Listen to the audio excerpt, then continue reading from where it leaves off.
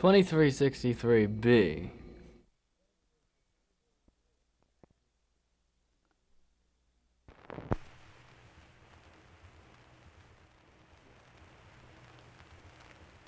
Oli kaunis kuusamoilta Atlantin merellä. Laivamme kulki hiljaa Keinuelle laineilla. Minä vahtina seisoin siellä, kompassia tarkastelin. Mielessäni ajattelin, että missä on kultani.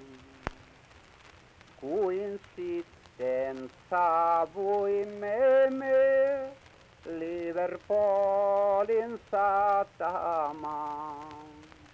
Minä kysyin konsulilta, onko kirjeitä Suomen maan.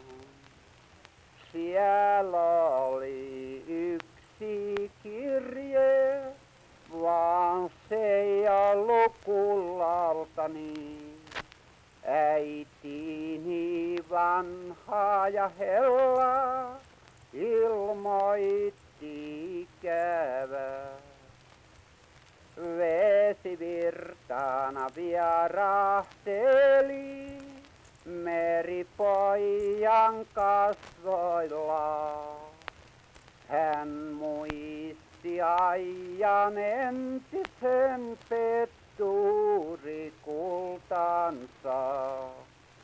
Hyvästi synnyin maa, Suomi on minun synnyinmaa.